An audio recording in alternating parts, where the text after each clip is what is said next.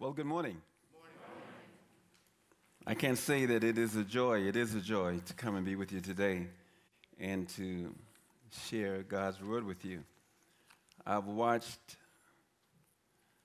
Strong Tower from the onset. And this morning, as I was reminiscing with my wife on raising children, you really don't see anything like this. In other words, when you're raising your children, you're just doing what you have to do. You spank them when they need to be spanked, and you encourage them. Dory was a cheerleader. Can you imagine? So I had to go to this Christian school, I'm putting emphasis on, to see my daughter cheer. And I would say afterwards, Dory, you are the best out there, girl. Can you imagine Christian schools back in the day, back in the 80s? Not like the public schools who get down and they do their thing. The Christian schools, they go like this. They hold it all together. And yet, as a parent, I had to be there, to encourage them. But this morning, Dory's up cooking breakfast and those kind of things, and I'm just being myself with the grandkids. In other words, it's good to be here. It's good to see God at work, to see my son, to see Martina, to see the grandkids.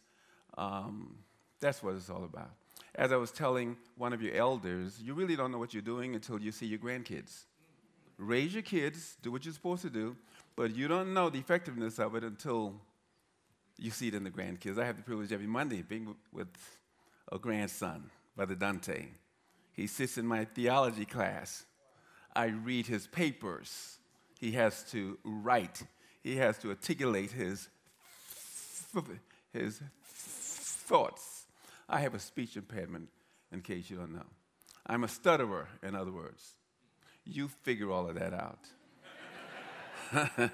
God called me to be a preacher. But he had to see the grandson writing about theology. Oh, you don't know the blessedness of it. And then I had the privilege of introducing him to a girl. Beautiful girl, I thought. I'm her teacher. And I can see this girl loves Jesus. Dante had no interest. Nevertheless, can I tell you it's good to be with you? Yeah. So in riding in the car with Chris, he picked us up in the airport on Friday, and I'm a preacher. Chris is a preacher, so we love to talk. And he's telling me about the series that he is in, and he had told me if I were to be here, he would let me preach and all that kind of stuff, but no big deal. I preach, I teach, that's what I do. But he had this series that he wanted to preach, and I was just enjoying him. Then I told him something that I've been talking about for the last month or two, just talking, something I just don't understand. And he said, on forgiveness, preach that. Man, I want you to preach that. I need that. So the message today is a message on forgiveness. My wife and I just came back from Africa. She's not feeling well. Oh, she is sick. I asked her this morning, do you want to stay home? Want to stay in? She said, I've come too far. No, I have to go. A message on forgiveness. Do you know anything about forgiveness? Every day I have to say to my wife, honey, I'm sorry. Hey, I told you I'm sorry. Why every day? Because I mess up every day. Really, forgiveness. Do you know anything about it? Well, let's pray. Heavenly Father, it's good to be here. It's good to share with your people at Strong Tower that you've raised up for such a time as this. I pray that you'll speak through me to them for your honor, for your glory. May the words of my mouth and the meditation of my heart be acceptable in your sight, O God, my Redeemer. In Jesus' name I pray, amen. The message is taken from Psalms 32. It's a message that David gives us after his sin with Bathsheba.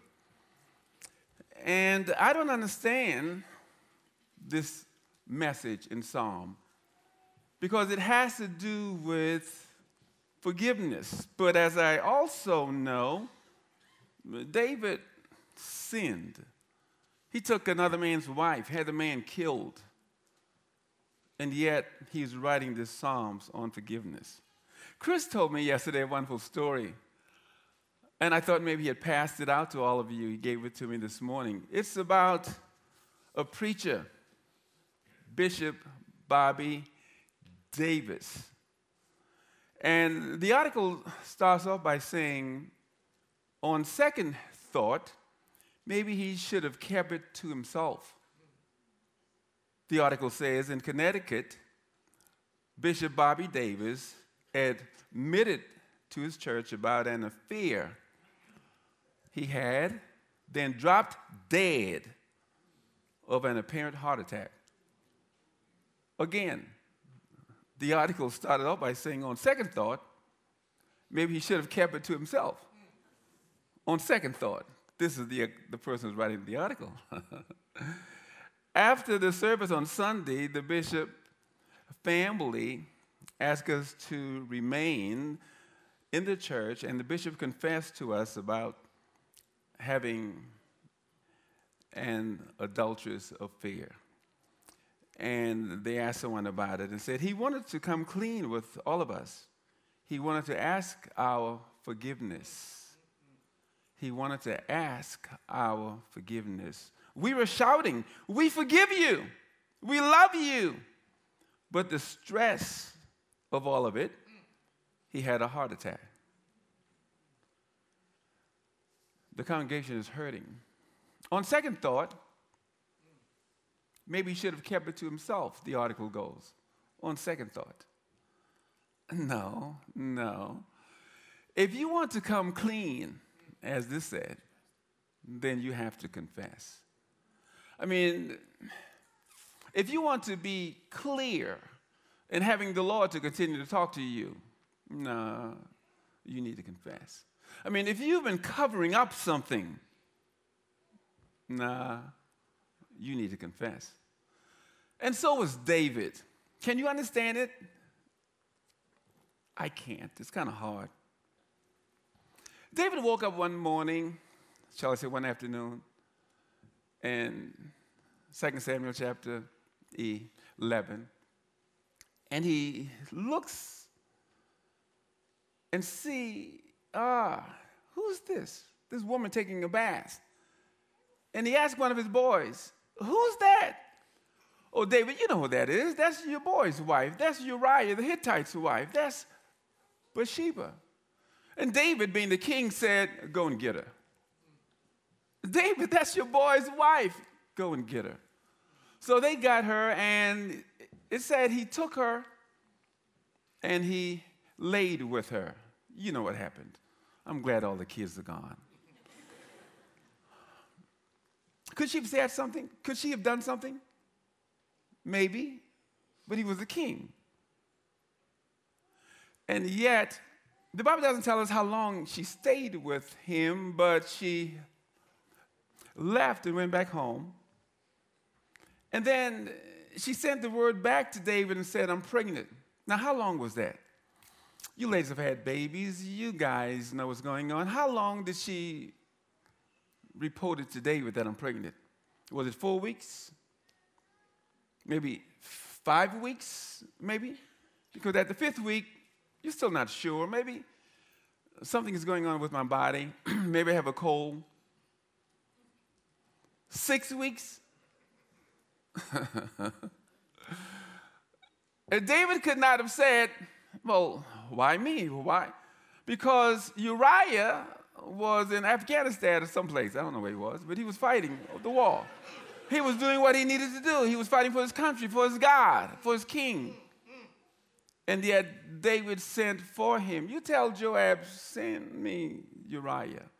And he comes home and he asks, "How is Joab? How's the war?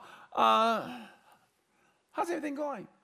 And he reported. And then David got the boy good and high. If something happens when you drink, you get that spirit in you.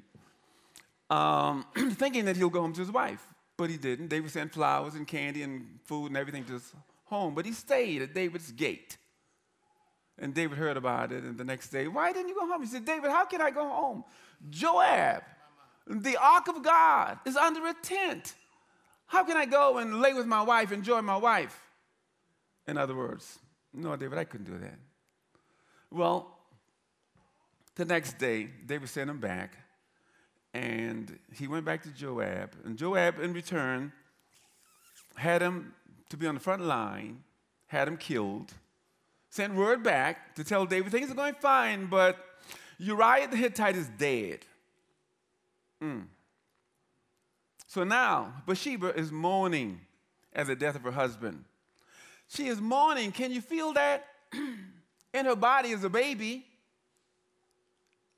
For David, not her husband, she's mourning. How long does a lady mourn for her husband? Is it a month? Is it 2 months? But David went ahead and took her, brought her into his house. She became his wife. David went on being king, doing the kingly thing, as though nothing had happened. He has another wife now. She gives birth to the baby. And you know, Nathan the prophet comes and tells David this story of this poor man who had one little sheep. And this rich man who had everything, and this rich man had a friend who came, and instead of taking one of his sheep, he went to the poor man, took that little sheep that was raised up with his kids, and killed it, and they ate it. They had a good time over it. And David said, who is that? And Nathan said, you are the man. And he told David the story, which led to Psalm 32. How long was it that David went struggling, not confessing, not repenting? I don't know. We know it was over a year. But he was still doing his kingly duties. David writes in Psalms 32, and he says, blessed is he whose transgression is forgiven, whose sin is covered. Blessed is the man to whom the Lord does not impute iniquity, in whose spirit there is no deceit. I was telling Pastor Chris, when you look at the Hebrew language and the way things are written, it intensifies things. It goes from kill to murder, from murder to slaughter. You see the intensity? The Hebrew. So when he says blessed, get this. He says all the blessedness. See the intensity? All the blessedness of this person whose transgression. Transgression is one of those sins of overstepping the boundary. You see the sign, it says, no trespass. Now, why are you going over there? Well, who do you think you are? That you can blatantly, presumptuously, you plan to go over there. That's transgression. David said, oh, the blessedness of the man whose transgression is forgiven. Forgiven. Forgiveness has to do with, Charles Stanley was saying, releasing something of you. You have something on you and it's being released. Alan McFarland will tell you, in the Hebrew, the word forgiveness means to L-I-F-T, to lift something off you. You're carrying something. David is carrying something over a year. He's going on being the king, but he's weighted down. He said, oh, the blessedness of a man whose transgression is forgiven. Do you know what it means to have something lifted off you? You're just going on, but you know you need to do something. I took 3 Liberty University College students with me to Africa this past couple of weeks. We went to Ghana And while I was there, I was preaching this to them, just talking about what it means to be forgiven. And I asked, why people don't want to be forgiven? Why people don't want forgiveness? College students I'm talking to. And one said, because of pride. Pride. See, the opposite of pride is humility. It's humble. Pride would make you want to just go on. Because, see, you don't want anybody to know because of your pride that you have. Someone else talked about just not wanting to come clean. Someone else talked about enjoying whatever you're doing, not knowing that you need to confess. Confession is good for the soul. Oh, the blessedness of the man whose transgression is forgiven. But he doesn't stop there. He talks about the blessedness of the person whose sin is covered. You know the story of Adam and Eve and how they tied fig leaves around themselves to cover themselves. And you know in Genesis 3:21, God had to take a lamb, kill a lamb, an innocent lamb, and cover Adam and Eve with the skin of this animal. Because your covering is not sufficient. Proverbs 28:13 says, he that covereth his sin shall not prosper, but he who confesseth and forsaketh, God will have mercy. It's best for you. You'll be a happy person if you come clean, if you have that which you're covering uncovered by God, and let God cover you. Why are you so afraid to confess? Does it make you look bad? No, you'll get God's covering. And once God covers you, you can go and live and be blessed. It's hard to understand, but yet David says, whose sins are covered. Don't you want to be clean? Don't you want to have that which you are trying to cover uncovered by God? But David doesn't stop there. He says in verse 2, blessed is the man to whom the Lord does not impute iniquity. Impute means to place to your account. I come to Tennessee and I watch my kids, and I can honestly tell you, man, I'm so happy. It's such a delight to see them, to talk with them, to challenge them, because I'm not covering anything. Are you with me? David said, this person is a blessed person who lives in such a way that God is not placing to his account sin, iniquity. Doing something from an immoral perspective, whatever that immorality could be in your life. You see, when Regina came and knocked on my bathroom door, I was shaving one day. She came and knocked. And she says, hey, Dad. I said, yeah, Reg, come in, I'm just shaving. She stood to the door as a little girl, and she said, Dad, I know your testimony.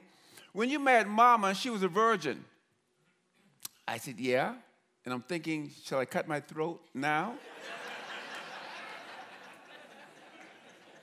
She said, Dad, how did you feel marrying a virgin? How did you feel? Here's my point. You're going to have to talk to your kids about your immorality. Oh, it's going to come. Okay? So you need to live in such a way that God is not placing to your account sin. That you're able to say, as I said to Regina, well, Regina, I haven't always been a Christian. I haven't always been a Christian. You see, sinners sin. That's why they sin, because they're sinners. But when you get saved, something should happen in your life. You should start living such a moral life that you can talk about it. You can say, this is the way you live. Because this is what God expects of you. God is holy. He expects his people to live holy. David was covering up his immorality. He was covering up his sin. And yet God says, David, what you did in secret, I'm going to make it that everybody's going to see. And this sin is going to stay in your family. You know it. Absalom and Amon and all of those, his daughter Tamar and all of them. So you've got to come clean with this thing. Come clean so that your family can live clean. so that your family can live a godly life. Yeah, I can stand and tell you my 4 daughters were virgins when they got married, and my son, and he married a virgin. I can tell you that. Why? Because, well, I didn't talk about sex every day. Chris thinks I did. He said the first time he came to Calvary and I was preaching, I was in Song of Solomon chapter 8, and I said, we have a little sister. That's in the passage, verse 4. And she has no breast. What shall we do for our sister when she is spoken of? And he thought I was preaching that because he came to Calvary. And he was talking to her. No, it had nothing to do with Chris. It was just the way life is, because that's where we live today. Iniquity, don't let that be imputed to your account. Get it clean, and then live right. You can talk to your kids, and you can let them live a joyful life, a happy life, without feeling they have to fall into sexual sin. David said, oh, the blessedness of a man who the Lord does not impute iniquity to his account. Then there was a third sin he talked about here. He said, in whose spirit there is no deceit. Deceit has to do with covering things up, hiding, lying. Come on. You can't live that way.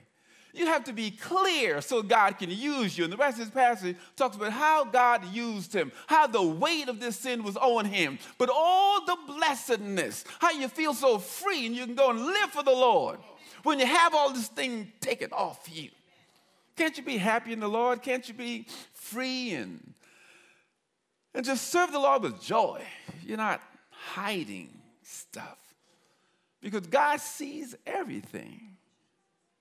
Oh, the blessedness of the man whose sin is forgiven.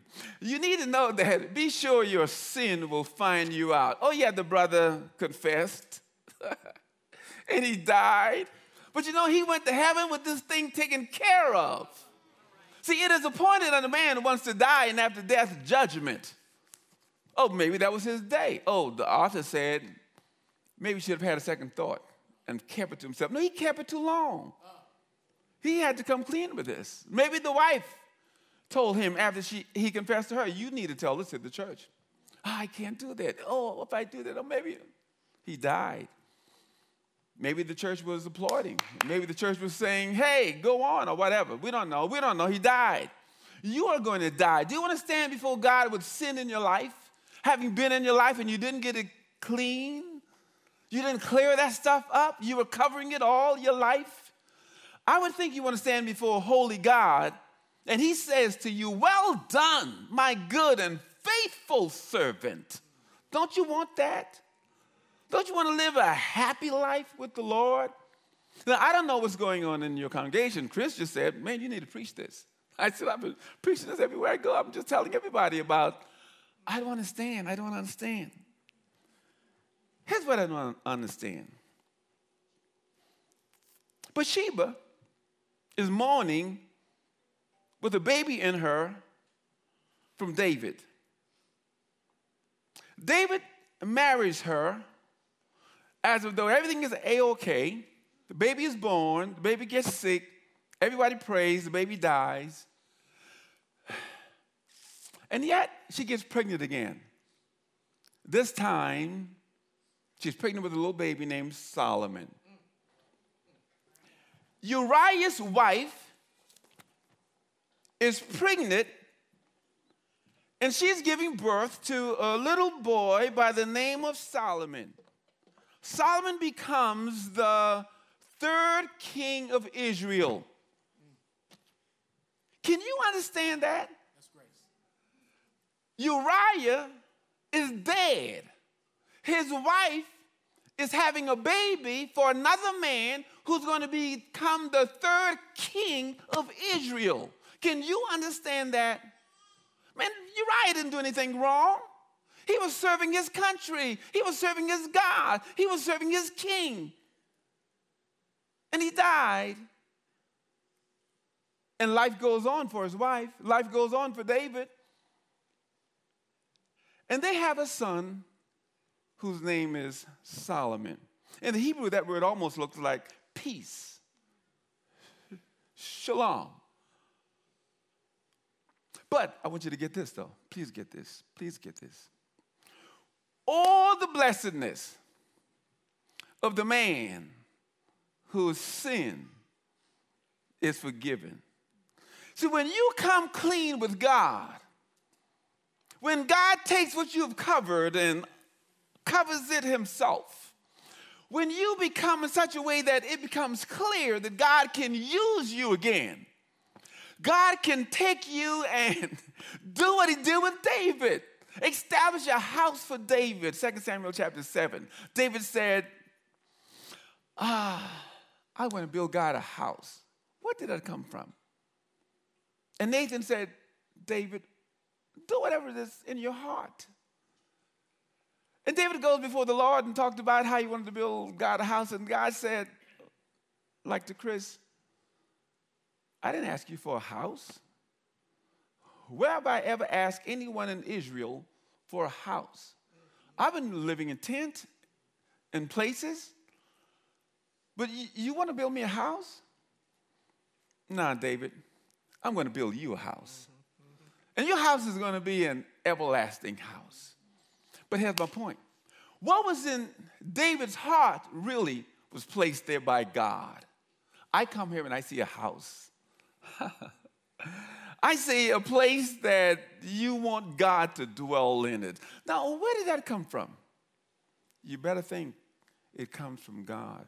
What can God do with a man, anyone, who wants to live for God, glorify God, put God on display in his life? God will take you, David, and use you throughout eternity. But you have to come clean. You have to take this stuff that you've been covering up and let God cover it for his glory. And then it'll become clear. And David will say, now that I've experienced this, I want the world to know that you have to experience this blessedness. And when you do, well, you try to make God known to everyone you meet. Tony, you could be cutting hair. Good to see you, man. Crystal, I needed to see you yesterday. I said, I just got a haircut. He said, no, you need Tony to work on you. Yeah, just to be there in the presence of God, of godly men, godly women. Kim, it's so good to see you. And you can live for the Lord. You don't have to have anything holding you down because you're free. Don't you want to live like that? I hope you do. Oh, the blessedness of having your sins forgiven. A little boy, was a preacher, and Chris may have told you this, but I got to close you with this. This preacher did a wonderful revival, and a lady came to him afterward and said, before you leave tomorrow, can you come to my house? I have two little boys I want you to talk to. And the preacher thought, come to your house? Oh, really? I'm finished. I want to just go home. But the next day he did. He went by the house, and she was a single parent. He walked in there, and there were two boys, one 10 and one 8. And he told the 10-year-old, you go upstairs, I want to talk to your brother. Have Chris told you this? And he told the 8-year-old, because they were just acting up. They were just bad little boys. He said, boy, where is God? He said, I don't know, sir. Boy, where is God? He said, I don't know. Boy, listen, where is God? And the little boy ran upstairs, ran in the closet, closed the door. His brother came, 10-year-old, said, man, what's wrong with us? He said, God is missing, and the preacher think we had something to do with it.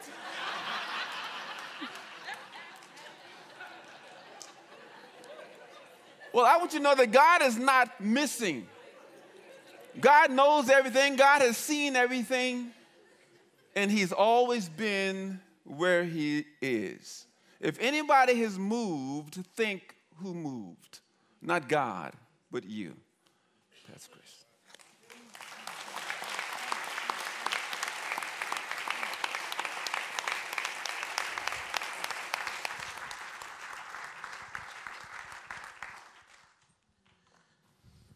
Pastor John.